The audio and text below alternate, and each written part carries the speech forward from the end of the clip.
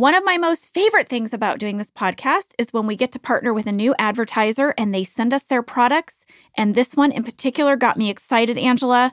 We got a whole box of 7th Generation products. I was so excited. Josh was so excited. 7th Generation wants you to know that human nature is messy, but nature can help us embrace it. 7th Generation laundry detergent lifts away tough stains with the power of bioenzymes. Yeah, and really good smelling bioenzymes, everyone. Yeah. That's the power of 7th Generation. Find laundry detergent and other laundry products at 7thgeneration.com. Your home is your creative canvas. It can be an expression of your unique style, and only Wayfair has everything you need to bring that vision to life.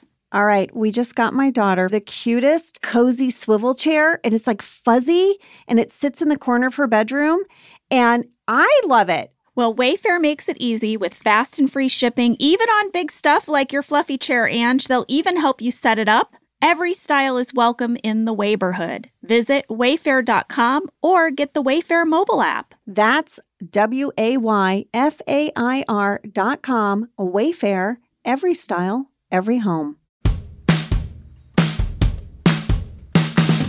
I'm Jenna Fisher. And I'm Angela Kinsey. We were on The Office together. And we're best friends. And now we're doing the Ultimate Office Rewatch podcast just for you. Each week, we will break down an episode of The Office and give exclusive behind-the-scenes stories that only two people who were there can tell you. We're the Office Ladies. Hi, everybody. Welcome to Office Ladies. Bonjour. Bonjour. I don't know. I am wearing like this t-shirt is kind of like, it's like really soft and shimmery, but it's like also feels like pajamas. And I think it's just got me in a mood to say bonjour. Angela, when I first saw you, I thought you were just wearing a black t-shirt, and I was really disappointed because I showed up in my Pam Teapot shirt for our recording. Mm-hmm. Why I like to always wear an Office Ladies or Office themed or use an Office mug when we record, I don't know. It's a thing. It's like you want to get in the mindset. Here's the thing, guys. Every single week, Jenna shows up. We hop on the Zoom because that's our life right now. And she has on an Office themed something, shirt, hoodie. And you did this also when we used to go in the studio. You would always have your hoodie. And today I was like, I better dress to match my lady friend. Well, I thought you were wearing a black t-shirt, and then you started dancing to our theme song when it played, and I saw that it says Office Ladies. I wore Office Ladies made me so shirt. Happy. And then it made you speak French, so... What are we here to talk about, Jenna? We are here to talk about Initiation, Season 3, Episode 5, written by BJ Novak and directed by Randall Einhorn. There are a lot of good quotes in this one. I won't rapid fire them right now, but there's some good quotes. Angela, last week when we did grief counseling, we had a lot of bird injuries and fiascos in our life. Has any type of initiation incident happened to you this week? Have I been initiated in my own house? Yeah.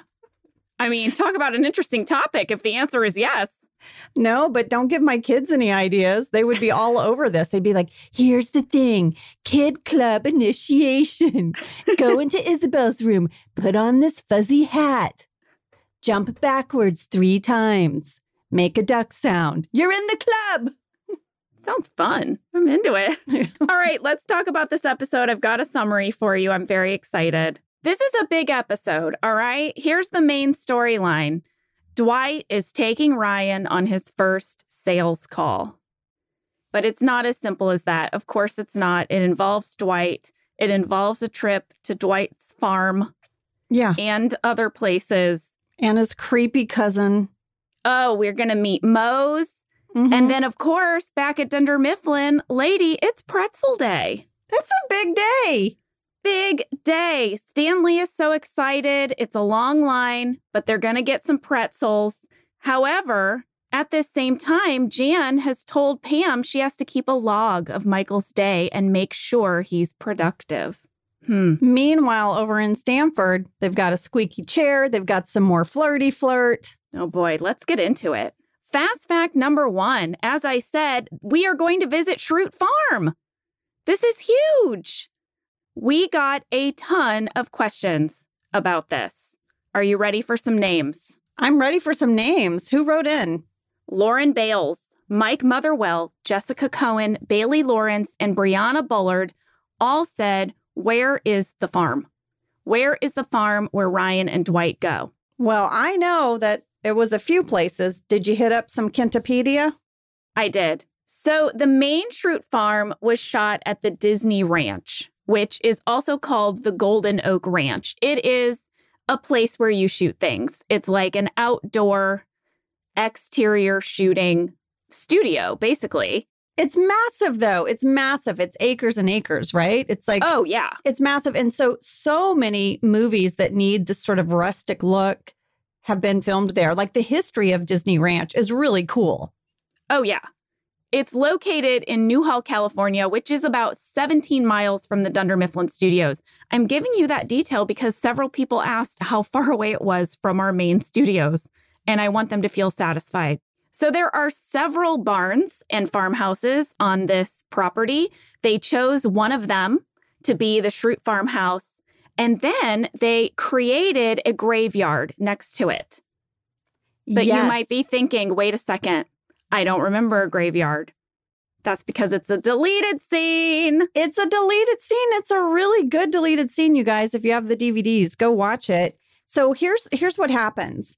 They're in the cemetery because Dwight wants to show Ryan how many Schrutes have actually been buried on Schrute farms.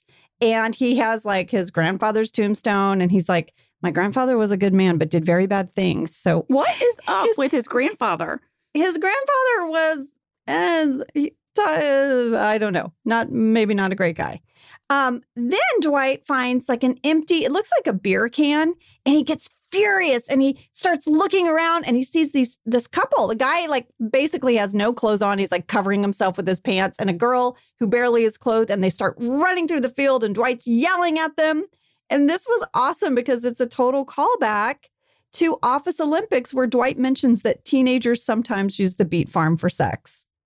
Oh, I'm so bummed this is not in the episode. It's a great scene. It's a really funny scene. Oh my gosh. I love a callback. And this is calling back creepy grandfather and the teenagers on the farm. And you know what? When I watched it, all I could think about, since I filmed many scenes on Schrute farms, was the field they ran through. A, it was probably super hot. And B, it was snaky. We'll get to that later. But all I could think of was these people with not a lot of clothes on having to run through that snaky field. I was like, oh.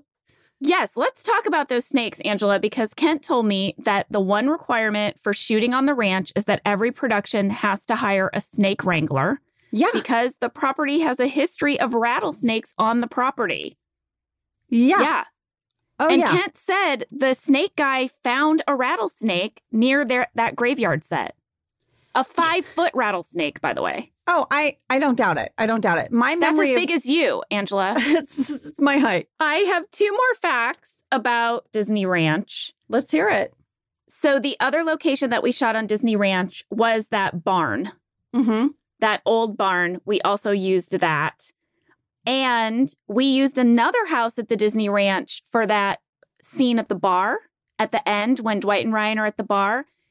That house that they used for the bar was originally built for Pee Wee Herman's show back in the 1980s. And they redressed it and turned it into a bar. Isn't that amazing? That's crazy. I know. So there's a little fun fact. Yeah. And finally, a lot of people wanted to know if we did keep going back to the same location to shoot year after year. And yes, we went back to the Disney Ranch multiple times, including in season 4, the Money episode. That is when Pam catches Mose in the outhouse. Yeah. And so then we were there. Dwight and Angela have a scene in that barn years later. But then ultimately, we'll get to this. The final Schrute Farm scene of the whole series is in a whole new location that was so beautiful. But we'll get there. Yeah, that was It looked gorgeous. like we were in Scotland. It was so beautiful. Yes, but we don't go there till the end. Till the end. Okay, guys, we'll get there in 3 years. We'll get there. Fast fact number 2, the beet fields were not shot at Disney Ranch. That was a completely different location. Those scenes were shot at the Underwood family farm in Moore Park, California. It is a real working 200-acre farm They grow corn, carrots, kale, strawberries, tomatoes, and of course, beets. So we filmed those in an actual beet field. Isn't that crazy? That is crazy. I have been to that farm with Isabel, my daughter, for a school field trip. And I went on a hayride through like all around. Oh, yeah. It's a huge farm, and it's not that far away. All right, moving us along to fast fact number 3. This was the first episode directed by Randall Einhorn. And you guys, so Randall was our cinematographer and our camera operator. You've heard us talk about him a lot. We loved him. He was just so fun. And this was like a big deal. Like the cast was so excited to see Randall direct an episode. I got on the phone with Randall. Angela. You did. I love him. Yes. And we're going to have him on the show. He told me that this was his first directing job ever. He told me that before our show, he had only ever worked on documentary style projects. And remember, we said he was a camera operator on Survivor? Yeah. But he had done all this other documentary work as well. Yeah. He used to film riverboat, crazy river rafting stuff in Australia. He is like a tough guy. And I think the documentary style, like we said, was perfect for our show. And now he gets to direct. Yeah. He said he couldn't believe he got the job as our cinematographer because he had never worked in scripted anything before. And now Greg was telling him to direct and he was like, what? But he said that Greg was really sweet. Greg said, Randall, all the time you are finding jokes with your camera. And this is a natural extension of that. And so Randall was like, all right, I'll do it. And he said he was so touched because he felt like everyone in the cast and crew was rooting for him to succeed. He said he'll just never forget what that support felt like and what it meant to him. He said, especially BJ, who was the writer of the episode, he said the hardest part of directing this episode, because I said to him, I'm like, Randall, this was a huge episode. You have to introduce Pretzel Day, Schrute Farms, and Moe's, and then it all ends with this epic phone call between Jim and Pam. What was the hardest part of all that? And he said the hardest part was not holding the camera himself. Well, yeah. Yeah, that's so true. Because that was his background for years, But I think it made him such a great director because he had that vision. He knew where he wanted the camera. He knew what he wanted the camera to see. I loved that. Well, he said he did take the camera a few times during this episode, and he even pointed them out to me. So I'll tell you those moments as we go along. Oh, and then fun. He also told me that even today, when he's directing, because that's what he does now. He's now a director exclusively. And he said it was only last year that he finally directed a project and didn't take the camera once. Wow. But he said that's how he feels it that way still, because those were his beginnings. Yeah. Well, before he directed this episode, he directed the webisodes. Oh, yes. And so, obviously that's not like a full episode, but I remember how giddy he was. But he was holding the camera and directing because that was just us on the weekend. It was just like 3 of us there. And you guys won an Emmy for those webisodes. We did. We won an Emmy. I have an Emmy for the accountants. I know. It just tickles me. So cool. All right, listen, why don't we take a break and then we're going to come back and start breaking down this episode. Okay.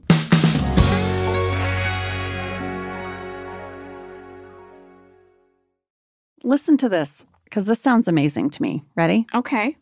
In a world that stops for no one, with life dominated by screens, there's still a place filled with endless reasons to put the phone down and pick up life. Doesn't that sound lovely? Where are we talking about? South Dakota. That's where Lee was born. Really? South Dakota. How did I not know that? I don't know. I didn't know he was born in South Dakota. Mm-hmm. He has family there. Well, South Dakota is a great place to vacation and adventure. You can get worlds away from home in the Badlands, find peace among the pines in the Black Hills, and unwind with each bend of the Missouri River. And if you're looking for love, you might find a Lee there. Oh my gosh. Made a good fella, South Dakota did. From Sioux Falls to Deadwood, you'll find yourself getting lost in a place that brings you closer to the world around you. You can immerse yourself in the creativity of both contemporary and traditional crafts. See why there's so much South Dakota, so little time at TravelSouthDakota.com. Valvoline Instant Oil Change is the quick, easy, trusted place for your next oil change. You guys know my dad loves it. They are so convenient, no appointment needed. You can stay in your car while they do all the work. And their friendly expert technicians have over 270 hours of training and will get you in and out fast while performing a thorough, free 18-point maintenance check with your oil change. I recently went to Valvoline and I got my oil changed, and everyone there was so wonderful and nice and really just informative. I feel like I learned a lot about my car. Visit valvoline.com/officeladies for an exclusive offer towards your next oil change. This show is sponsored by BetterHelp. You know, we all carry around different stressors. Some are big, some are small. I know I keep mine kind of bottled up, and it can start to affect us. Well, therapy is a safe place to get things off your chest and figure out how to work through whatever is weighing you down.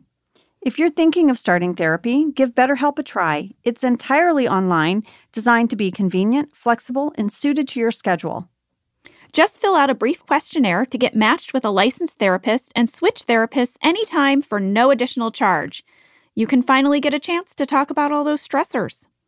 Get it off your chest with BetterHelp. Visit betterhelp.com/officeladies today to get 10% off your first month. That's BetterHelp, HELP.com/officeladies. Okay, so now we're in the episode, guys, and Dwight is challenging Ryan to a brain teaser. And, you know, Ryan just crushes it. He knows all of them. Dwight gets really frustrated. I found this little piece of trivia on Dunderpedia, and Jenna, I loved it. Dunderpedia is amazing if you guys haven't checked it out. Dunderpedia is amazing, everybody. All right. So on Dunderpedia, it says, one of the riddles that Dwight poses to Ryan in the cold open is about a boy involved in a car accident who is the son of the doctor on the call in the emergency room and therefore cannot operate even though his father was in the car and was also injured because the doctor is his mother, right? Yes. Get this. At the very end of the finale of the original BBC series, Tim, which, you know, the character Jim is based on, along with Gareth, and that's the character Dwight was based on, is being asked this riddle by David Brent. Wow. Isn't that so cool? I feel like this is a little nod, right? Yeah. I loved that. I love that too. Well, then, when this episode really begins, Jan is in Michael's office. She's trying to have a professional conversation with Michael, but he keeps making it personal. Yeah. Jenna, did you notice her hair in this scene? How can you not? What is going on with her hair? I don't know. It's like they tried something new. They tried rollers or something. I was like, it looks like hot rollers. It looks like hot rollers. I was just like, wait, they were just doing blowouts. And now Jan is zhuzhing it up when she comes in to see Michael now. That's an interesting take on it. Mm-hmm. Like, he's talking about the sex he's having with Carol. And she's like, I did not hot roller my hair for this. For this BS. Yeah. I totally noticed her hair. Well, then Jan goes up to Pam's desk and says that she needs to keep an hourly log of Michael's activity so that corporate can analyze his productivity. You guys, there's a moment in this scene that made me laugh so hard when I was rewatching it. And also, I remember breaking every time Melora did it. What? She walks up to the desk. I'll tell you. She walks up to the desk and she's like, hi, Pam. And Pam goes, hi. And then she goes, I'm great. And then keeps talking. But Pam didn't say, how are you? Yeah. She's so pissed that Michael has just told her about Carol. And she just walks up with that energy. I love it so much. So, you know, I got the shooting drafts for this whole season. And it's in there. I'm great is in there. I had to look it up to see if Melora improvised that or if it was written. But that was a written joke. And I love it. So good. We had some mail about this scene. Lauren Hallman wrote in to say, at 1 minute, 47 seconds, there's a weird circular object in the bottom right next to an ancient stapler that I can't identify. And Elizabeth Molina said, what's the deal with the scale? behind Jenna. It looks like a food scale, which would make more sense in the kitchen or break room. I think they're talking about the same object. I froze on it. Yeah. It is a scale. I think it's a scale that Pam is using to weigh small packages for mailing. Yeah, I would think it was probably to make sure she has the right postage. That's what it looked like to me. Yeah. We don't have a mail room in our office. We have a mail cart. So I guess Pam has to keep that scale behind her, but it's not always there. Listen, we don't know what Pam does back there. With her revolving plants and her scale. She can't keep a plant alive. She has a giant shredder. Yeah. And now she has a scale. We don't know. We don't know.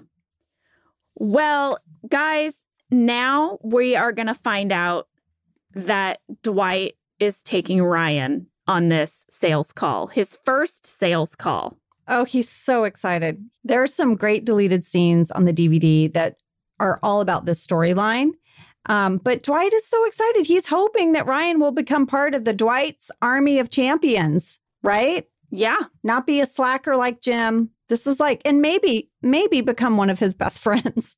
Maybe. So in the DVDs, there's a deleted scene that I absolutely loved. I laughed so hard, and it's just such a simple moment, you guys. But Michael goes to hug Ryan to wish him well as he goes out for his first sale. You know, like, I'm going to give you a man hug. It's awkward. It's so awkward. But then it gets even weirder because then Dwight joins in and he wants to hug him too. And then Michael's like shoving Dwight, like, Dwight, get away. Like, meanwhile, like BJ is like stuck between them. It just made me laugh so hard. I love this whole storyline. We know you love it too. We have a surprise. Tell him, Jenna. Rain and BJ are going to come on the show today to talk all about it. So we're going to break down the rest of the episode. And then when they hop on, they will discuss all things Schrute Farms and the initiation. Yes, we're going to skip their scenes for now. But don't worry, we will get to it. For now, let's discuss what's going on at Stamford. Oh, yeah. At 3 minutes, 21 seconds, Karen notices that Jim took her chair and has replaced it with the squeaky chair. I want you to know something. Squeaky chair was not in the original script. Huh. The original storyline for Stamford was completely different. This was a late addition.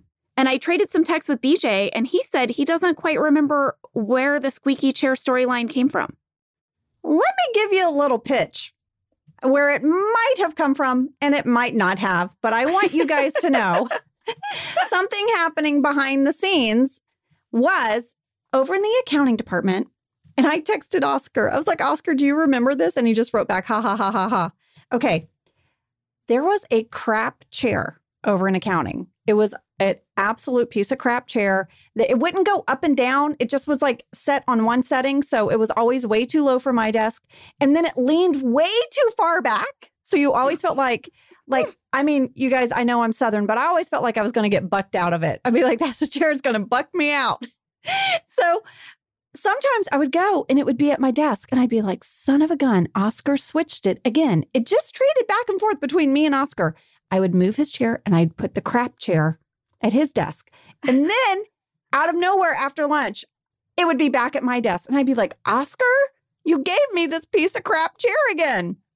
We must have done this, I think, for weeks. And then one day I moved it over to Creed's desk.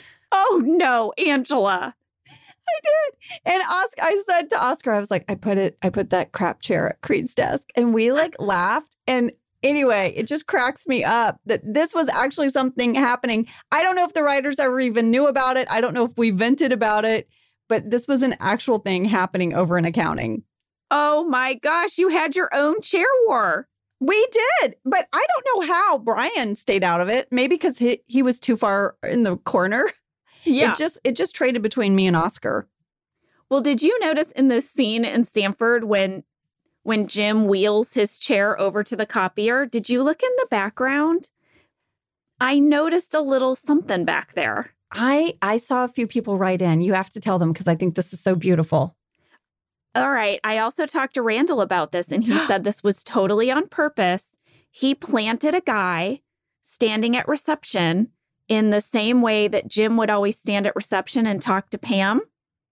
He even has his sleeves rolled up the way Jim used to roll up his sleeves, sleeve gate. Susan, are you listening to this, Susan? Yeah, I know. Susan, who broke down the sleeves. Yeah. Wow. And Randall said that was on purpose to keep that Pam-Jim thing sort of in our orbit. Oh my gosh, that's such a beautiful detail. So Stanford has their own version of Jim and Pam that hang out at reception and flirt. Yeah. That's amazing. Right? That's amazing. All right, so let's go back to the Scranton branch. Pam is keeping notes on Michael's day. He's on a phone call and he's doing a Bill Cosby impression. Mm-hmm. So Pam holds up her log and she has written Cosby impression. So first of all, that is not my handwriting on the log. People asked. And also we got a fan question from Jonathan Barak. When Jan gives Pam a timesheet to write down everything Michael does throughout the day, why doesn't Pam cover for him? Like, why not write down sales call instead of Cosby impression? What are our thoughts on that? I mean, Pam sometimes is a little bit of a stickler. She's a rule follower, you know? Yeah. I mean, I think if she covers for Michael and then Jan finds out otherwise, Pam's going to get in trouble.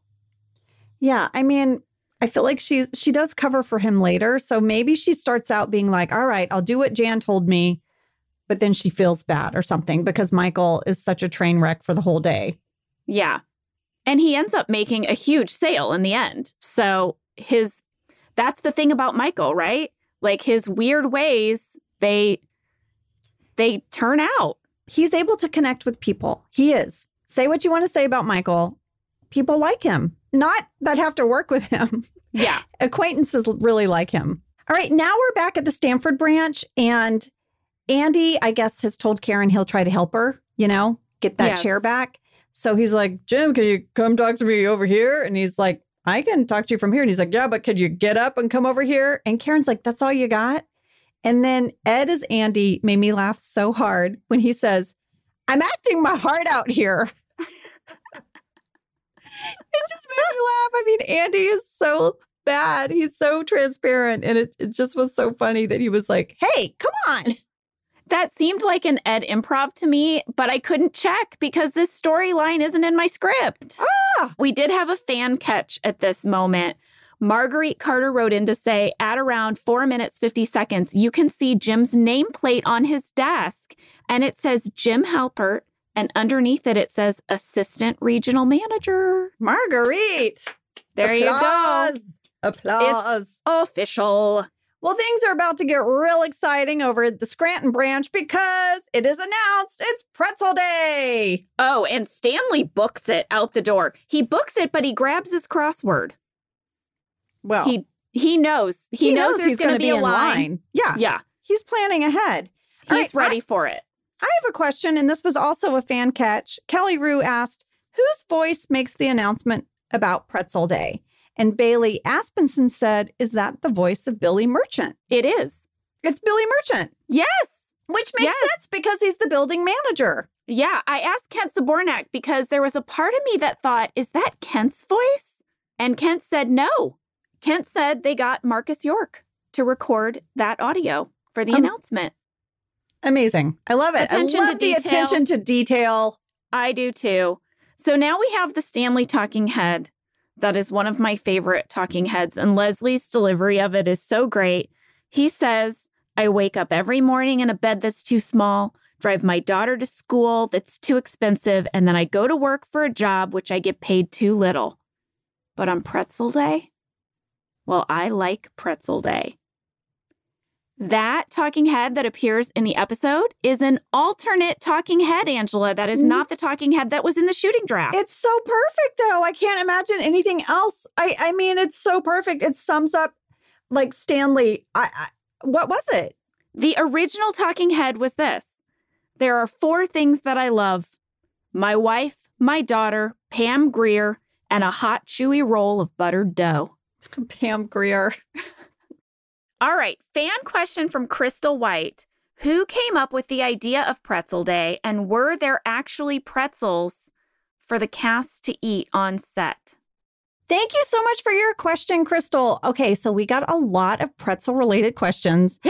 And Jenna, I know you did some digging around and you got the real deal on this. Yes, I found out some good stuff. First off, BJ told me that the inspiration for Pretzel Day goes all the way back to season 1.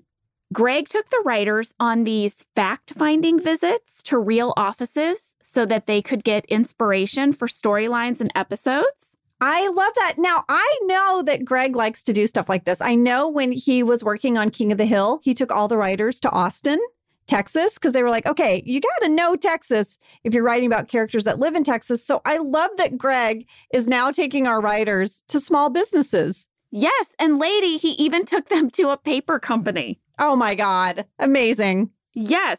And BJ told me that on one of the days when they went to this office park, they were doing some kind of morale-boosting free food giveaway for the employees. It wasn't pretzels. He thinks maybe it was popcorn, but everyone was really excited. And the writers put this idea on a card in the writer's room. And then BJ added the tidbit that Stanley would be the character that looked forward to this free food giveaway all year. I love that. I love that so much. And it's so relatable. You know, years ago, I worked as an operator, Jenna. And we would have make your own ice cream sundae day, and they would wheel a cart around. You couldn't leave your desk. You had to stay on calls. It was kind of crazy. But the managers would wheel around this cart and we would get so excited to make our own ice cream sundaes. And I feel like I relate to Stanley on this day. He loved pretzels so much. He looked forward to it so much. Okay. Angela, I feel like we had something similar on our set. Because we would every once in a while get a coffee cart. Oh, people would lose their minds for that coffee cart. And you would line up outside and you would get to order your gourmet coffee. Because on the set, we really just had that drip coffee because they took our fancy machine away for being too loud. Oh, yeah, it was too loud. So when we would get a coffee cart and they would come and set up in the parking lot, I mean, the line was around the corner. Oh, yeah. Oh, yeah. So this is very relatable and I love this storyline. I also found out about the pretzels. Oh, where were they from? Kent told me that the pretzels were from Wetzel's Pretzels. Ah! He said that they rented a pretzel cart from a prop house and Phil Shea decorated it and sort of tricked it out. And they had pretzel toppings, just like in the script. You could have sweet pretzel, maple pretzel. I wasn't in any of the pretzel line scenes, but I do remember that day because after the scenes, they put all the extra pretzels over at Crafty. And so Peter had them for everyone. Yeah, I remember that too. Kent told me that they had ordered 100 pretzels, but we only used a few for the actual scene and that all the leftovers went to Crafty and that between the cast and crew, we ate them all. We did. We had our own pretzel day, guys. We did. We had our own pretzel day. So now we're in the pretzel line and Kelly is chatting up Michael. So he's tuning her out and he's laser focused on his pretzels. And by the way, Phyllis is about to come up to the line. Yeah. And she's doing that thing where oh, I'm just saying hi. She's just saying hi to Bob in line. I'm just saying hi to my fella and then I'm going to sneak in line. Yes. And oh my gosh, Michael and Stanley are not having it. They start booing her. They start booing her. They tell her to get to the back of the line. I mean. And then they high five. Michael and Stanley high five. I mean, is it the only time in the whole series they high five? They're like friends in this episode. It's a really cute thing. They are friends for a moment. A moment in time. On Pretzel Day. All right. So back to Squeaky Chair. Karen in Stamford, she is purposely squeaking her chair to annoy Jim. Love me, say that you love me. Yeah. And then Jim tries to get Love Fool stuck in her head. Now, Randall pointed out the camera work to me here. This is one of the moments where Randall took the camera back because he wanted to do this all in one shot, just changing the focus from Karen to Jim and then pulling back to reveal Andy and again, changing the focus between these three different people. He said he couldn't explain it. He just had to shoot it. I love that. I love that he can just be like, I got this, guys. I got it. Let me pick up this camera. Well, on the DVD commentary, they were talking about how much John broke in this scene. They said every time Ed would do a version of, singing the song, John would break. And then they said that Ed started messing with John, trying to sort of like up his game on how he would do it just to see if he could get John to break. But I just love that. I guess John was kind of a mess because Ed was just crushing it. All right. So now Stanley, he's getting his pretzel. It's here. Yes, he's at the front of the line. He's moving away. Now, there was a line that got deleted here. It's in the script, and it's Stanley's pretzel order. A lot of people want to know, what was his order? Wait, I don't know what his order was. What was his order? Salty with extra mustard. I did not see that coming. Yeah. Salty with extra mustard is Stanley's pretzel. Okay. Well, when Michael gets to the front of the line, there are just too many toppings for him to choose from. There are 18 different sweet toppings. He's like a child. He is like a child. And I was so impressed with the actor that plays the pretzel guy because he just rifles off all of those extras like it's nothing. And he had to memorize all of that. Do you want to hear what they are? There's 18 of them. Yeah.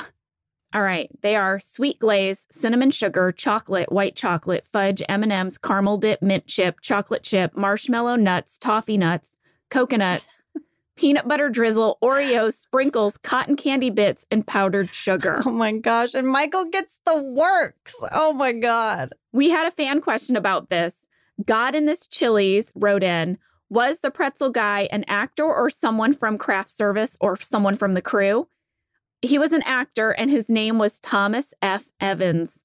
And he has done a ton of guest appearances on television shows. He's done The Kids Are All Right, Criminal Minds, General Hospital, Days of Our Lives. Oh my God, You've probably Days of Our seen him Lives. everywhere. Days of Our Lives, Angela. Well, Thomas, I thought you were fantastic. And I just thought you were the perfect pretzel guy.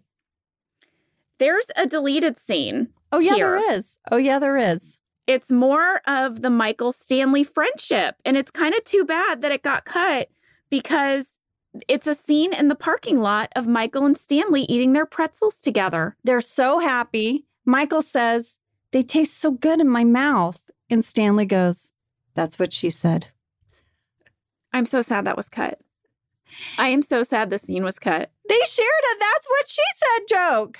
And then back in the kitchen, there is one more Stanley pretzel moment that's deleted. And that's in the kitchen. Kevin has gotten his pretzel and he gets distracted looking in the fridge for like a topping. And Stanley just swipes the pretzel. That's amazing. He steals Kevin's pretzel. Well, now, lady, we're on a scene that I have a lot of questions about. Oh, okay. We are in the break room. And it's you and Kelly. Yeah. And Kelly is very worried because Ryan has been gone all day and she hasn't heard from him. We know where he is. He's off with Dwight. But she's worried you're eating something that's not a pretzel. It is not a pretzel. I zoomed in on this. Okay, so listen, at 10 minutes, 57 seconds, I am pretty sure I'm eating popcorn. Huh. I think I have a handful of popcorn. I am wondering, because sometimes we shot out of order, if this was some of the leftover popcorn from the coup that had been set I'm out. sure they popped you fresh popcorn for this scene. No, I'm just saying maybe we grabbed it from Crafty. Oh, perhaps. Perhaps. Well, we got a fan question also about this scene from Natalie. Was this the first Kelly and Angela scene? Well, you know what? I think it's the first time they've sat down together. I mean, it's definitely a huge Kelly-Angela moment. It wasn't that long ago that Kelly got drunk in the Christmas episode and tried to kiss Dwight. And Angela That's Martin. right. I mean, Angela Martin was not having it. No. So it's kind of a big deal that she even tries to comfort Kelly, you know? Yeah, you even pat her hand. You make physical contact. I make physical contact. Then she says that Dwight is weird. And then I say he's not. And then she says he's a freak. And I'm like, you're a freak. And I storm off. I wrote in my journal that I was really excited to do this scene because Mindy and I never got to do scenes together. But I said that Mindy broke into laughter every single time I glared at her. Mindy was the worst. Mindy was the worst. I have so many stories coming up of doing scenes with Mindy where you would say a regular line and she would start laughing. I didn't even say a line. I just looked at her. Looked at her. Like really snarky, and she'd start laughing. Well, we have a fan catch, Angela, from Jennifer Wells. Guess what you do in this scene, Angela? I know. You get up and you leave, taking only your water, leaving your food behind again. I should have never made such a big deal when Pam did it, because apparently my character does it all the time. You know why, Angela? Because people do it all the time. People do it all the time. Do they? You get so mad you leave your food on the table? Yes, you've lost your appetite because you're so angry. That's an indication of how upset you are. You just walk away. If you are in the middle of dinner with someone and you are compelled to walk away from the table, you don't also bring your dish. Although it would be very funny if you did. I think you'd be like, I'm done talking to you, but I'm not done eating. I'll eat this in another room. I think comedically, I want to write myself a scene sometime in a show or improvise a moment where I get really furious and I leave the table, but I pack up everything in anger. I pack it all up, but I take it with me. That would be amazing, especially if it took you a very long time to pack it up. And everyone had to just sit there and watch. They have to wait. Yeah, I had to spoon things into a Tupperware. I had to find the lid. I had the wrong lid. We're on to something here. We're on to something. Well, back at Stanford, Andy is now the owner of the squeaky chair. Andy basically would be the Creed. He got the crap chair. He did. He's been creeded. So now we're back at Scranton. Michael is playing music. He's got this sugar high going, right? Yeah. And he's playing that song, ba-na-na-na, hey, ba-na-na, right? Yeah. At 13 minutes, 36 seconds, my character is annoyed. She's annoyed at the music. Kevin's into it. He's thumping his pen. In real life, Jenna, Preston, our old boom operator, was videoing between scenes all of us dancing. And he got a video of Creed and I dancing to this in between takes. And no way. Yes, it's a little blurry because he said he did it on a flip phone. And he texted it to Matt Sohn, our B camera operator, who sent it to me. Guys, check Office Ladies Pod Instagram for this amazing behind the scenes video. It's a little blurry. It's a little blurry because it was a flip phone, but Creed and I are dancing our hearts out between takes. But Angela Martin, not so much. Well, when Michael comes out of his office after he's done dancing, he decides to maximize everything, and he's talking a mile a minute. And we had a fan question from Claudia Cano, who wants to know, was that speech when he's talking a million miles an hour improvised? I checked the script. No. Like maybe 2 words were different than what was scripted. Way to go, Steve. Way to go, Steve. Way to go, Steve. And then we had a fan question. A lot of people want to know, Angela. Sarah Quick, Grace, and Allie, and Sarah, and Janelle, and Jakey all want to know what topping we would put on our pretzel. I mean, Jenna, I just like the basic. I just like Stanley. I like salty pretzel and give me a little side of some kind of spicy mustard and I'm happy. Oh, really? This is interesting to me. I'm cinnamon sugar. Mm-hmm. I think it's interesting that you like a salty pretzel and I like a sweet pretzel, but I'm probably the salty person and you're the sweet one. That's not true. Oh, I am way saltier. Please. Please. I'm half curmudgeon. All right. I have a question for you, Jenna. Yeah. On the DVD commentary, BJ says that the line direction where Michael crashes out, he falls asleep on a cush ball. And he really does. He's face planted on his desk. His face is on a cush ball. He said that was direction written in the script. Do you have that? What does it say exactly? It says in the script, Pam looks through the blinds into Michael's office. It's not good. Michael is fast asleep, face on a cush ball. I love that. And then later it notes when it's time to leave for the day, it says, Michael stumbles out of his office squinting with cush marks on his face. And they put the marks on his face. That was someone in hair and makeup had to make cush ball marks on his face to make his cheek red. I love this moment. And I caught a little something. Now, you guys know we have young children. So I am watching every animated movie out there multiple times. And our kids love Despicable Me. They love Despicable Me. They love Minions. We've watched it over and over. And at 16 minutes, 52 seconds, when Michael says, with the Jell-O, I swear I hear Gru from Despicable Me. I will give that to you. I think it's early Gru. Listen to it. So now we have a very big scene to end this episode. Yeah. Pam's got her coat on. Mm-hmm. She's done for the day. She's leaving. But her phone rings. You guys, it's Jim. It is Jim. He called the main line because he couldn't remember Kevin's extension. He wants to talk to Kevin about fantasy football. Pam explains she's still at work because Jan told her to do this log about Michael. And they start to have a conversation. First of all, Jenna, you and John as actors are so freaking good in this scene.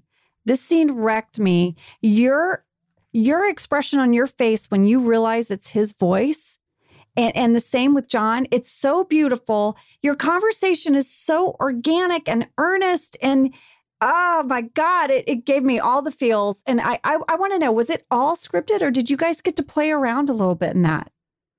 It was mostly scripted, but there was also a lot of improvisation. So I'll break it down for you, but I want to say that first of all, this is the first time that John and I had done a scene together, and we're not even face to face, but this is the first time we had performed together in months, because this was our 5th episode in, but we'd also had our long summer break. And when I was watching this scene, oh my gosh, all of this sense memory came back to me. And I remember what it was like to shoot this. We spent hours shooting this scene. Let me say, too, we had a lot of people write in.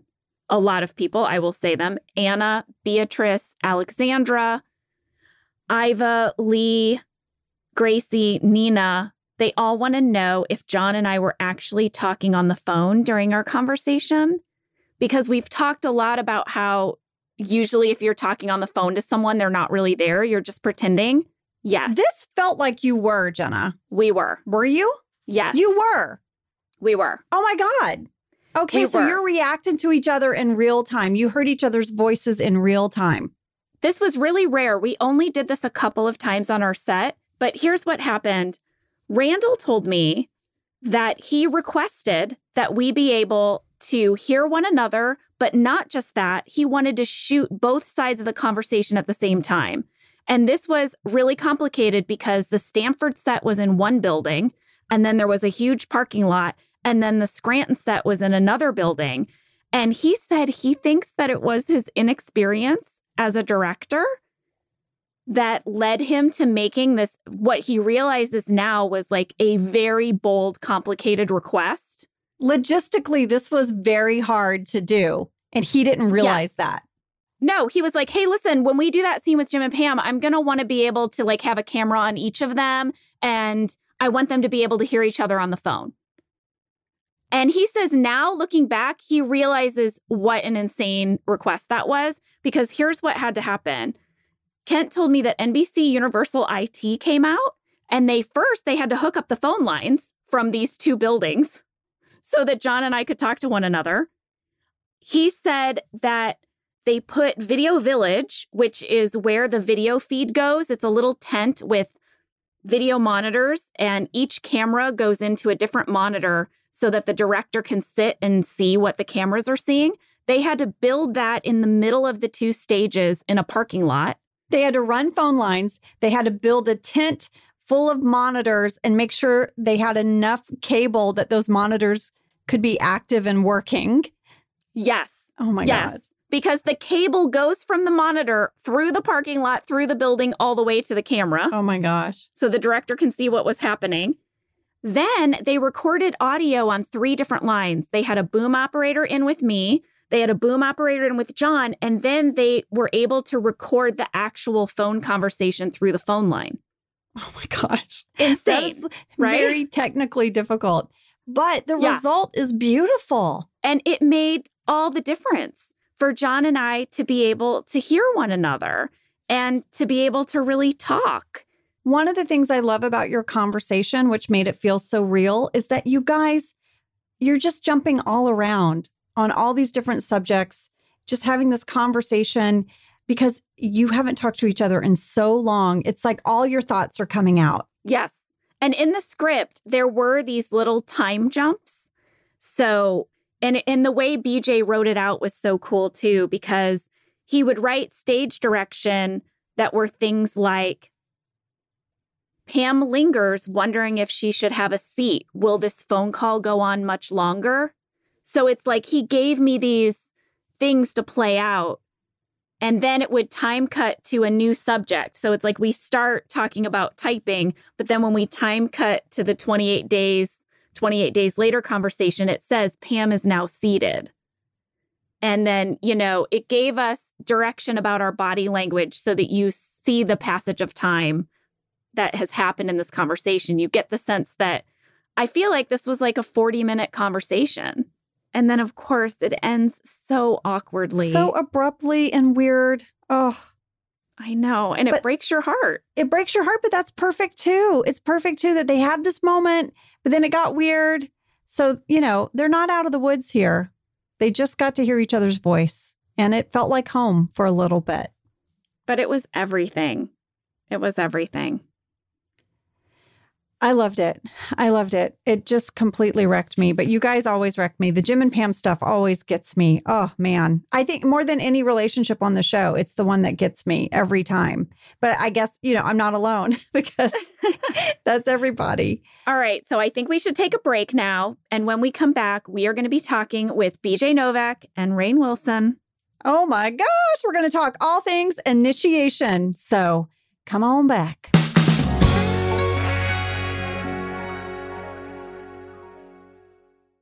This podcast is brought to you by Squarespace. Finding work-life balance can be tough, but Squarespace gives you the tools to reach your goals and have time to celebrate. Squarespace is the all-in-one website platform for entrepreneurs to stand out and succeed online. You can use Squarespace to create a website, engage with your audience, and sell anything from products to time, all in one place. Well, we've told you before that we use Squarespace for our Office Ladies website, and it is so user-friendly, so easy to use. We are not tech people, and we could not be happier with our experience. Head to squarespace.com for a free trial, and when you're ready to launch, go to squarespace.com/officeladies to save 10% off your first purchase of a website or domain. When it comes to hiring, the best way to search for a candidate isn't to search at all. Don't search, match with Indeed. Indeed doesn't just help you hire faster. 93% of employers agree Indeed delivers the highest quality matches compared to other job sites, according to a recent Indeed survey. Ditch the busy work. Use Indeed to connect with candidates faster by scheduling, screening, and messaging. And Indeed's matching engine is constantly learning from your preferences, so the more you use Indeed, the better it gets. 23 hires were made on Indeed every minute, according to Indeed data worldwide. And listeners of this show will get a $75 sponsored job credit to get your jobs more visibility at Indeed.com/OfficeLadies. Just go to Indeed.com/OfficeLadies right now and support our show by saying you heard about Indeed on this podcast. Indeed.com/OfficeLadies. Terms and conditions apply. Need to hire? You need Indeed. Everybody, we're back, and guess who's with us? It's BJ Novak and Rainn Wilson. Hey, you guys. Hey, office gentlemen and ladies. Hi. Welcome, office gentlemen. Office humans. Office people. Office people. Oh, boy. Well, this is already fun. All right, BJ, let's get started. You wrote this episode. You perform in it, obviously, but you wrote it. Can you tell us a little bit about writing it? Sure. As I'm sure has been established on the show and or elsewhere, the way that a writer's room works is it's very collective. And so while I wrote the episode in the sense that I was the point person on the episode, I wrote the first draft. I cared the most about it. I likely did more writing than anyone else on this particular one. That's sort of the way the taking turns process works of the writer's room. So there's plenty of things, ideas and lines and stuff that I didn't write. And there's a lot I don't remember, but my memory of this time is very sporadic. Sometimes I remember things in incredible detail, and there are entire plot lines in episodes I wrote that I just barely recall at all. So this might be a very spotty recollection. But yes, I did write this one. That was a fantastic little monologue. And the whole time I just kept thinking, is the Starship Enterprise trying to summon BJ up to the ship? Did you guys hear that background noise ringing? Is your laundry done? That's the sound my washing machine makes. Yeah. Should we do it again? No, I think we should keep it. I think we should use all this. I think this is all gold. This is all gold. Because it's like, you know what? We're zooming and shit be cray-cray up in here with the things ringing in the background. See, that's a great monologue too, Rain. We're both articulate today. You guys, you showed up. You showed up. And did we ever? There was some spaceship attempting to beam someone up in the background of that monologue. But surely there were chunks of it you wrote. Oh, yeah. Even central ideas in the script in which you said, I would really like to write this. I connect with this. And so it was assigned to you because you had a feel for where you wanted the episode to go. Yeah, in this case, I think it was a combination of Greg Daniels and Mike Schur who came up with, spearheaded the idea. Maybe I said Dwight should initiate Ryan, and they ran with it a bit. I remember it being assigned to me because I was Ryan, as opposed to because I was obsessed with the story. But there can be very arbitrary reasons that you're assigned an episode in the writer's room. It can be, it's very often because you came up with the original idea. It's often just, it's your turn. You know, we're on episode 7 and you're the writer who hasn't gotten one in 5 episodes. And in this case, I think it was, oh, you're Ryan. It's around your turn. Perfect. I did like it. And I thought that Dwight initiates Ryan with, you know, those 3 words is just an amazing log line. Just so rich. You know, one of them, sometimes we'd spend forever pitching stories. Now I'm just on a writer's room tangent because it's my first time on Office Ladies, but we're about to leave. It was late. We had all given these paragraph long pitches. And I guess this was really, you know, I imagine the other writers might have been mad at this, but after all of this, we were about to leave. And I said, Greg, I got a 2-word pitch, Booze Cruise. And he said, we're doing it. So sometimes it's the shortest pitch that says the most. And by the way, that was my last contribution to Booze Cruise. But initiation, Dwight initiates Ryan. You know, there's just so much you can picture. Well, I love how this storyline begins, and we actually asked Sam to pull the audio clip so we could all listen to it. This is, you guys are in the car. Ryan thinks he's driving to a sales meeting, but Dwight has driven him into the middle of a beet field. Let's listen to the clip. So where's the sales office? When you are ready to see the sales office will present itself to you. Your journey begins now. I love it. Your journey begins now. And the look on your face, BJ, when he... Oh, BJ. Yeah, you have a lot of really good looks. Well, this is why I think Rain and I were a very good pairing, because I am such a reactor and Rain is such a generator. Do you think that's fair in sort of our improv styles in the office? I think so. I think that's apt. Yeah. The setup to this was fantastic too. Like, are you excited? Are you really excited? Are you super duper excited? And Ryan's like, I'm a little excited. And Dwight's like, I'm incredibly excited. Yeah. And so to know that Dwight has a combination of Jedi Master and Kung Fu, the television show from the 70s with David Carradine, and any other movies, Karate Kid, Wax On, Wax Off, anything he's seen, horror films about initiations, like, are all jumbled in his head like a popcorn machine. And the excitement therefrom is a lot of fun to watch.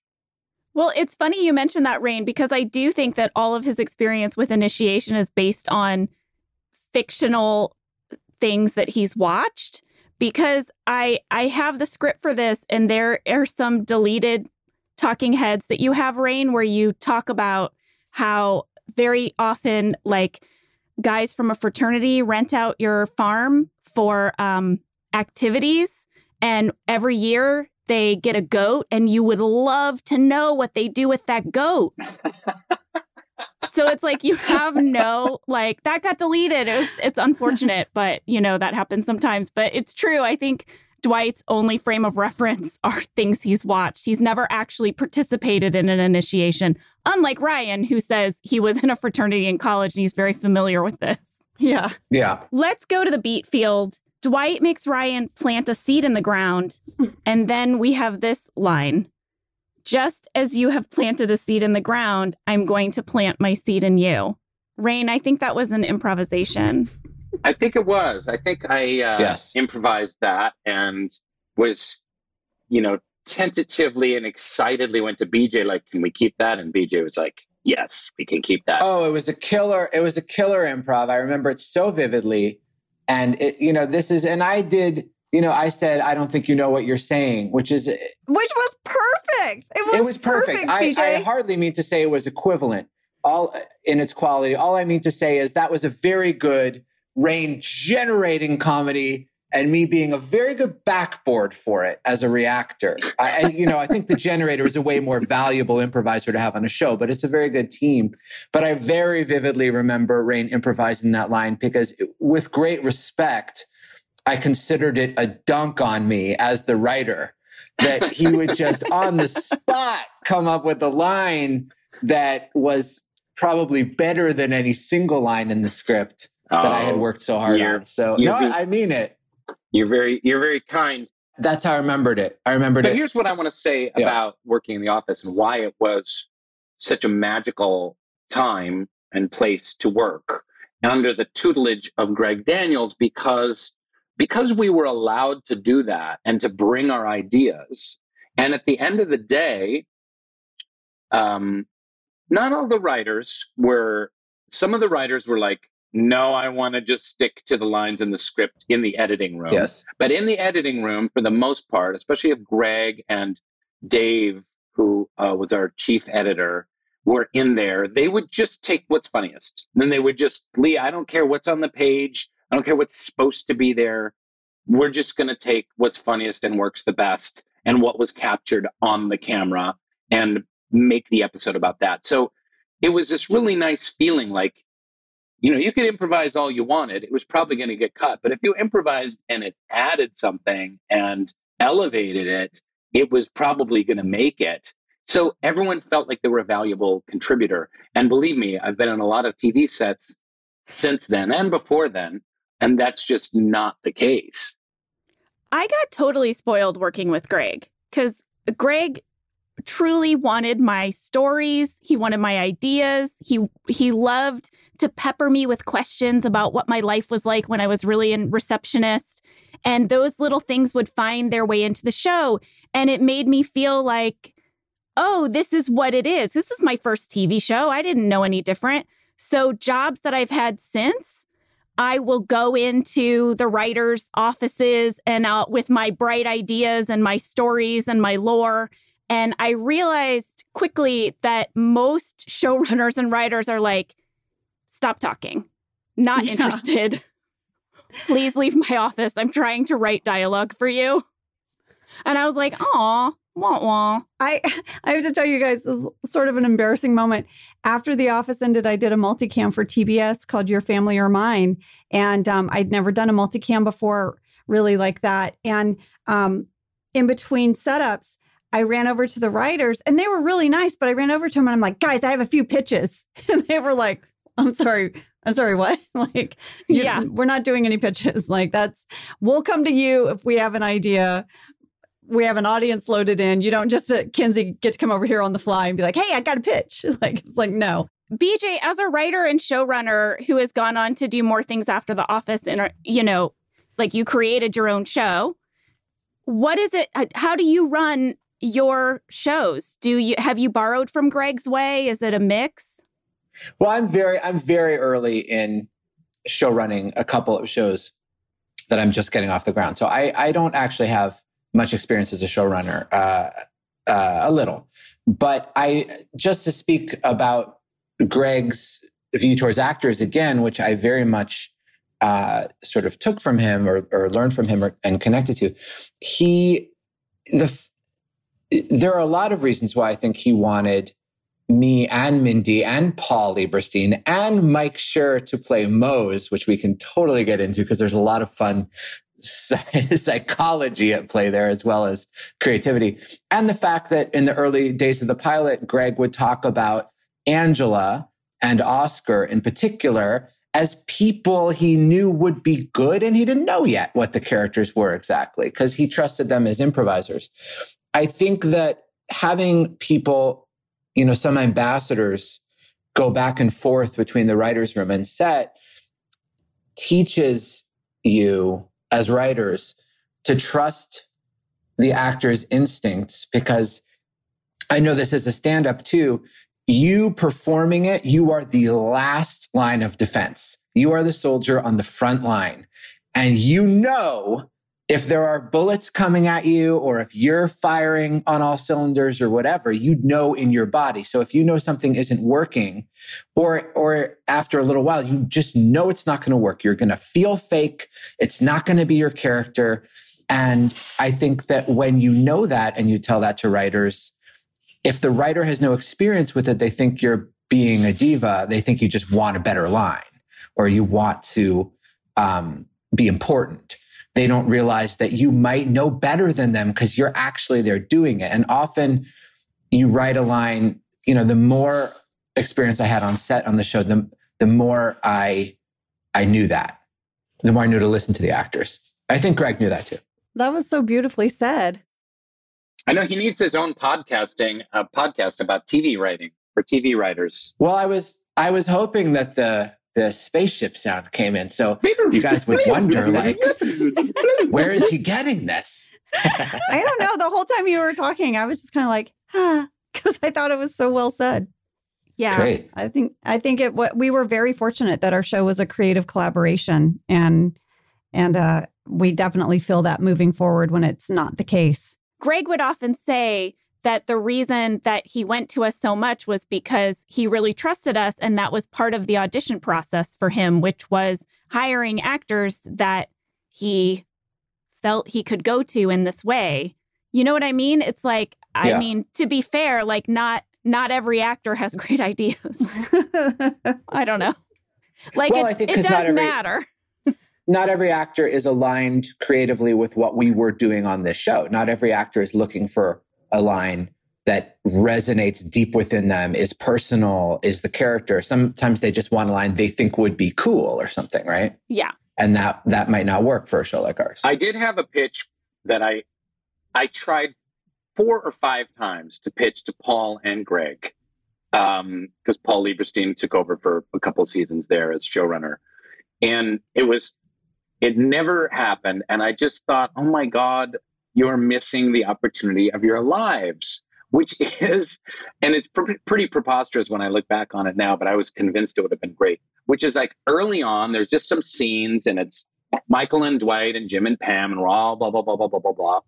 And then it pans over to Creed, and Creed is like, looks to the camera, and Creed goes, psst, psst, hey buddy.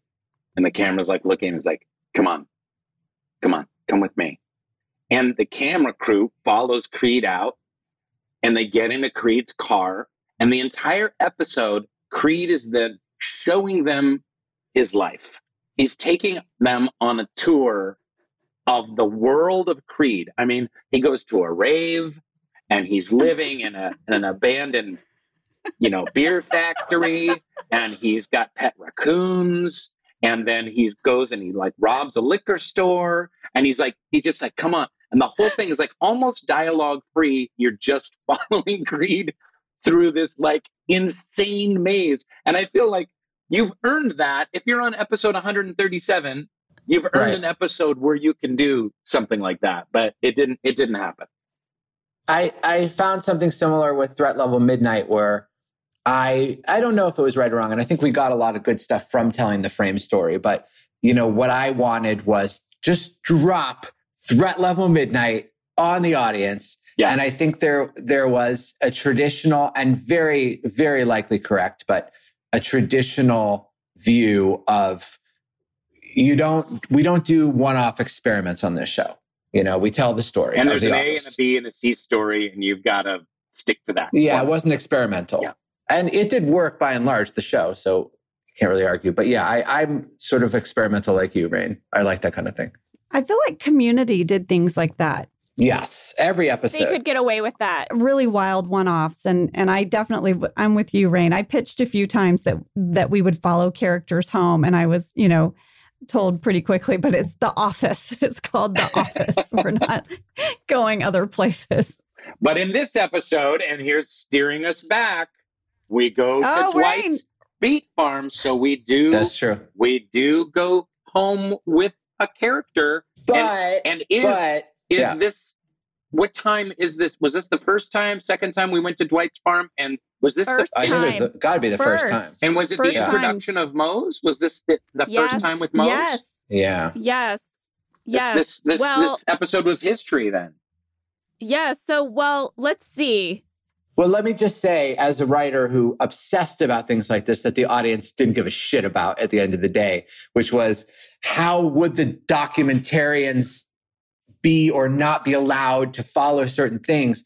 We would always say you'd never see Jim and Pam's bedroom because they would never invite the cameras there. Are you crazy?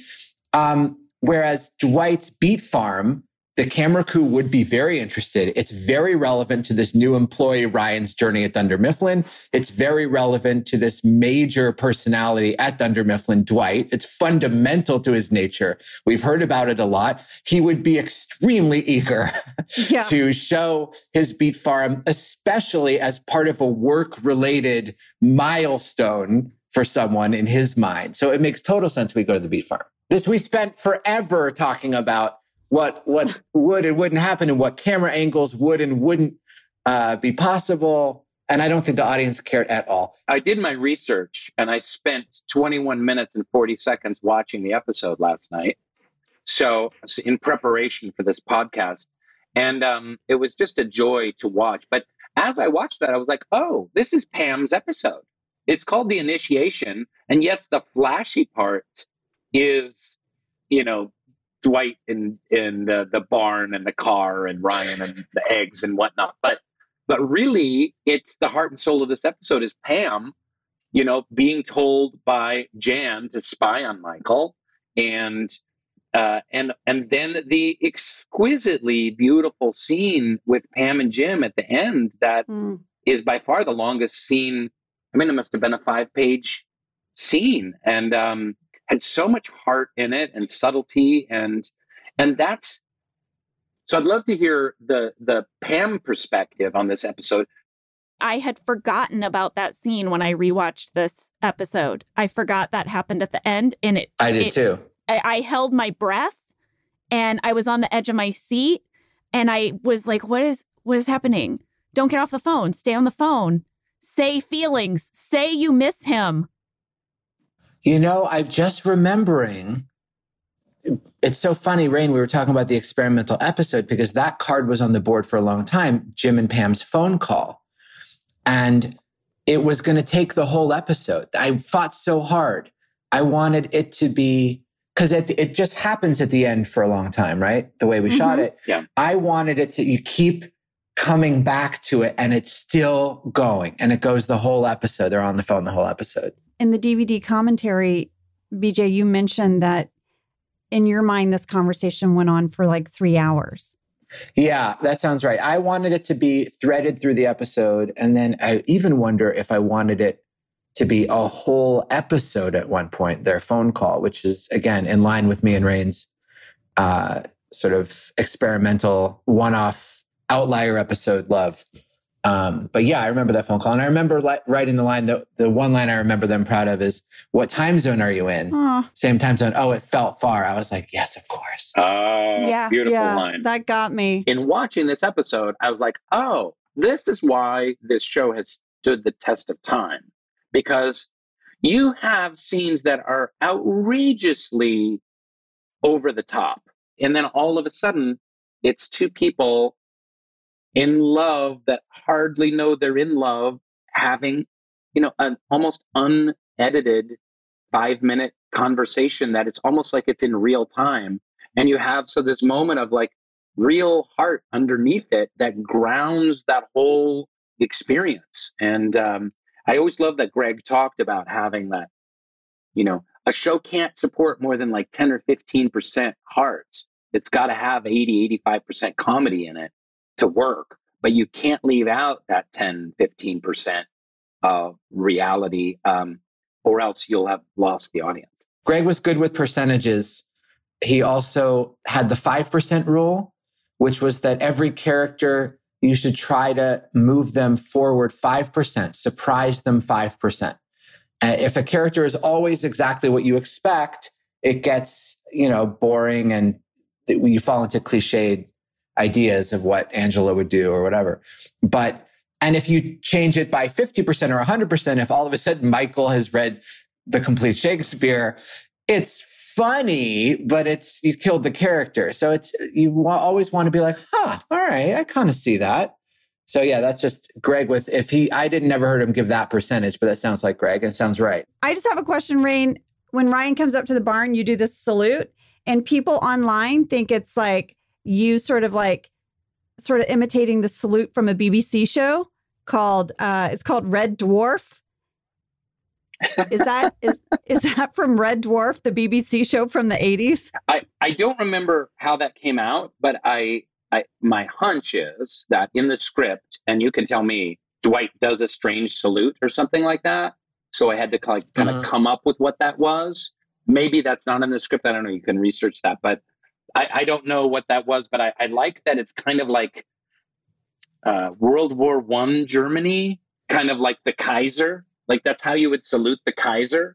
Can I point out, I'm realizing this is not our first writer-actor collaboration where I write a stage direction for Dwight that he makes iconic, which is, I can tell. I remember I in The Fire. Yes, I do it. Yeah. In The Fire, I wrote, the fire truck arrives and Dwight pumps his fist. And I think Greg was like, huh? And I was like, no, he's like a little boy. He just sees a fire truck and he's like, yeah. And you did it and it's great. Now it's like a GIF or something. It's like a meme. It's exactly what I dreamed of. And I think on that, we had like 8 takes or something. So at first it was like standard fist pump, and then it got bigger and bigger until finally at the end it's like, yeah! Oh my God, BJ is so tickled. I'm just laughing at how much Dwight loved. It's a toaster oven, like with a little bit of smoke, and he sees a fire truck and he's like, yes! This is such an excessive solution. Although I suppose that's what happens when the alarm goes off, they just come. But it's just like, he would think this is appropriate as opposed to annoying.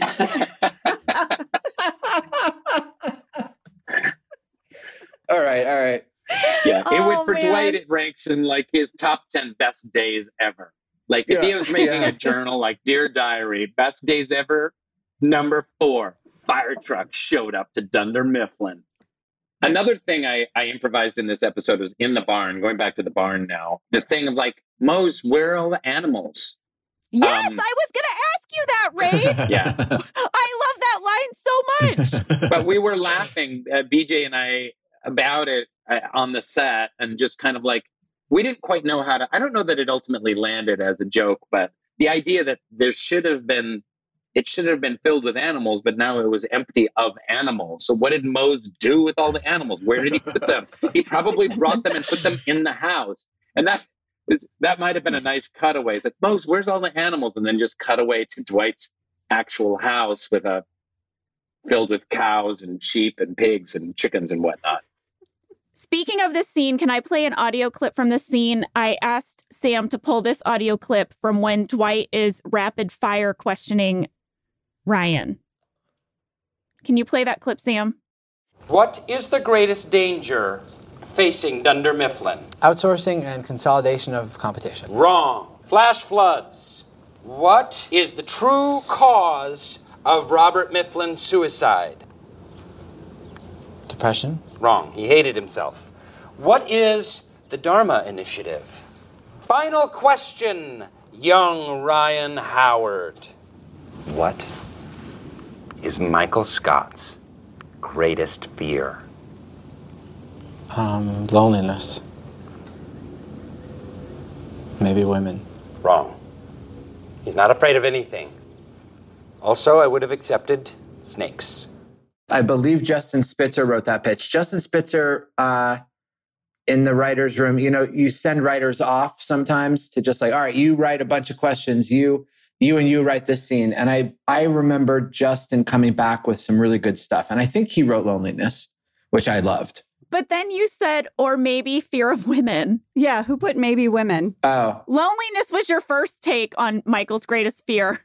And then you say, or maybe women. And then Dwight is like, false. But I would accept snakes. He's not afraid of anything, but I would have accepted snakes. Right.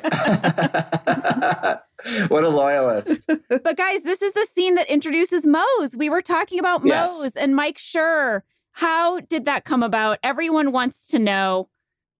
Mike did an interview where he said that's his real beard and it took him 3 months to grow. Wait, all of that, and that underneath? is hilarious. That was his hair? Yeah, that's his real hair. Oh my God. Yes. I thought I had it hard having to wear cheesy blonde highlights for 6 months, but Mike had to wear a neck beard. And again, it's only a neck beard. And he's like a classy dude, He's married. He's, a TV producer. People know him. He has social engagements. He's walking around with his neck beard, the thick neck beard for months and months and months. And nothing made Greg Daniels happier or more amused than what Mike had to go through as sort of, supervising producer of The Office. And yet he also had to wear this neck beard. He never asked to act.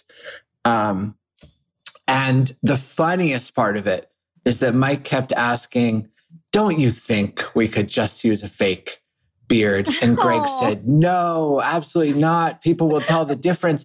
And then I don't know what the reason was, but maybe it was like we suddenly came back from, a long hiatus and in a rewrite had to throw Mose in a scene and he didn't have the beard. And we just threw a $5 fake beard on. It was indistinguishable. And it was totally fine. Totally fine. Now, how did they decide Mike Schur was going to play his Amish farmer cousin? Yeah, I'm 60% confident. It was a room bit. I think Mike did the voice in sort of a never thinking it would lead to anything. There's a lot of room bits where you're just joking around for hours, cracking each other up as a way of warming up. And maybe it leads to something, who knows? It's just goofing off. And I think as a room bit, he did that voice. And maybe that's what cracked Greg up and made him think. So then we took the picture. But I think the idea was always someday we'll see Mose, nudge, nudge. But we didn't even know if we'd be picked up, Yeah, but I do think it was assumed that he would play Mose if it ever happened. We have a fan question from Quinn Moldenhauer. Finally. Yes, he would like to know what would have happened if Ryan had actually gotten in the coffin. What were you going to do? Were you going to bury him next to your grandfather? What was going to happen? Yeah, he was going to put a padlock. He was going to put a padlock on the coffin. They were going to wheel it via donkey cart out to the Schrute Cemetery, and they were going to bury him. Mose was going to dress up like a chaplain and do a eulogy so that Ryan had a taste of death and then the sweetness of life. And then they would bury him. Dwight would rescue him and bring the coffin up, throw the dirt off the coffin, undo the padlock, open it up. Ryan would be like, what the fuck, Dwight? And Dwight would be like, I rescued you, Ryan. I rescued you. Welcome. You're alive. You made it. You're alive. You're reborn. You're reborn. You're reborn as a Dunder Mifflin. And I saved you. And then that this would be a profound experience. That sounds right. I like that. Quinn will be very happy to hear. On that note, I'm going to move us along to Axelrod Limited. We find out that they didn't like Ryan. they didn't make the sale. Rain, you have that great line where you're like, I mean, they didn't need to say it to your face, but they didn't like you.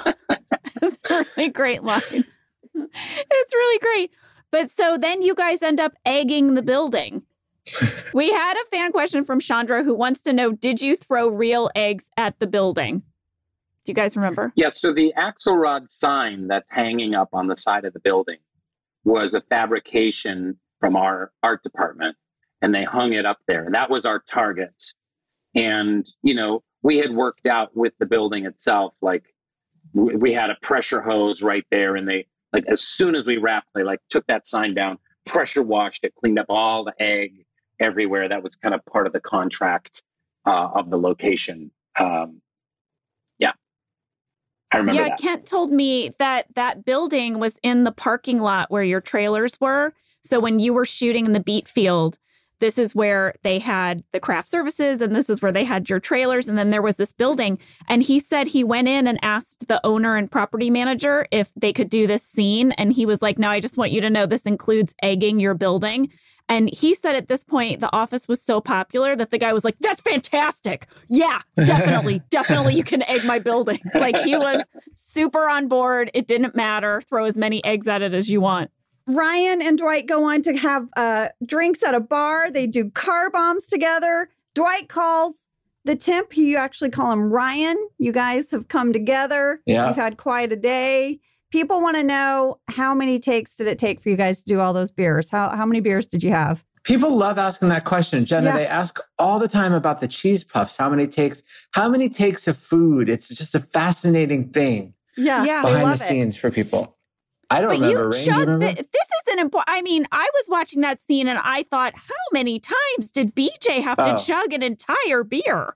A fake Well, beer. it wouldn't have been beer. Yeah, it Yeah, would have been a but- fake beer. Near beer. But But it's a lot of liquid. probably 2 or 3, but I probably got it in the second take, you know, and moved on. Yeah, I don't remember. It was one setup. Yeah. There you have it, guys. Thank you so much for doing this podcast with us today. It was so wonderful to see you again. This was a lot of fun. Thanks. Thank you. It's so nice to see your faces here on this Zoom. It's delightful. I miss you all. And I have such warm, fuzzy feelings. This was such a pleasure and a joy. I don't buy it. Oh, come on. So cynical. Bye. Bye. Bye, office ladies. All right, guys, that was so great. Angela, how much fun was it to see them and hear from them? I mean, I loved hearing BJ's insights into the writer's room. I'm a nerd for that, though. I love any writer's room info. I could have listened to BJ talk for like on and on and on, because I thought it was so fascinating just to hear the process. And I think you and I share that. I love hearing the process of it all. So BJ, you have to come back. And Rain, you were delightful too, Rain. Yes, that was such a treat to have them both. Well, listen, before we wrap up this episode, I do want to add 2 more things, Angela. One is from Randall Einhorn. When I was talking to him, he put this thought in my head and I just loved it. He said that for him, the theme of this episode that he really wanted to highlight as a director was this idea of making connections. He said, Ryan and Dwight make a connection. Even after the craziness of the day, they connect and Ryan really learns something. Stanley and Michael make a connection through the pretzels. And of course, Jim and Pam. He just said that theme of making connections is an overriding one for him with The Office, and it's something he loves, but he thought it was particularly highlighted in this episode. And I just thought that was a really cool observation. Yeah, I think that's really beautiful. I find that Randall points out these themes to us all the time, whether it's about camera placement or whether you could see Pam's face after the kiss. Like, Randall is really great about hitting these deeper layers of the show and what they're talking about in each episode. And then finally, this was some fan mail that we got from Amanda Bistek. She said, guys, Google Schrute Farms TripAdvisor. You will not be disappointed.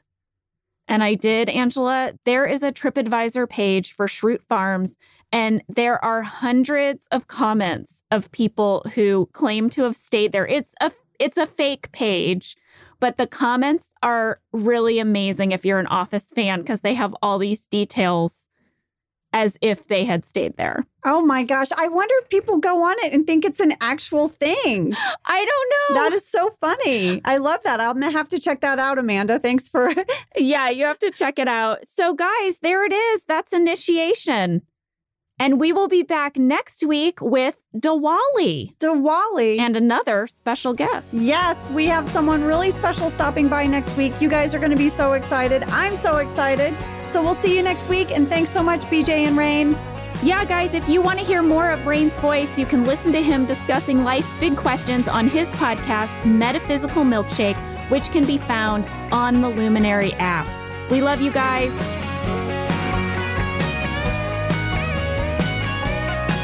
Thank you for listening to Office Ladies. Office Ladies is produced by Earwolf, Jenna Fisher, and Angela Kinsey. Our show is executive produced by Cody Fisher. Our producer is Cassie Jerkins, our sound engineer is Sam Kiefer, and our associate producer is Ainsley Bubico. Our theme song is Rubber Tree by Creed Bratton. For ad-free versions of Office Ladies, go to StitcherPremium.com. For a free 1-month trial of Stitcher Premium, use code OFFICE.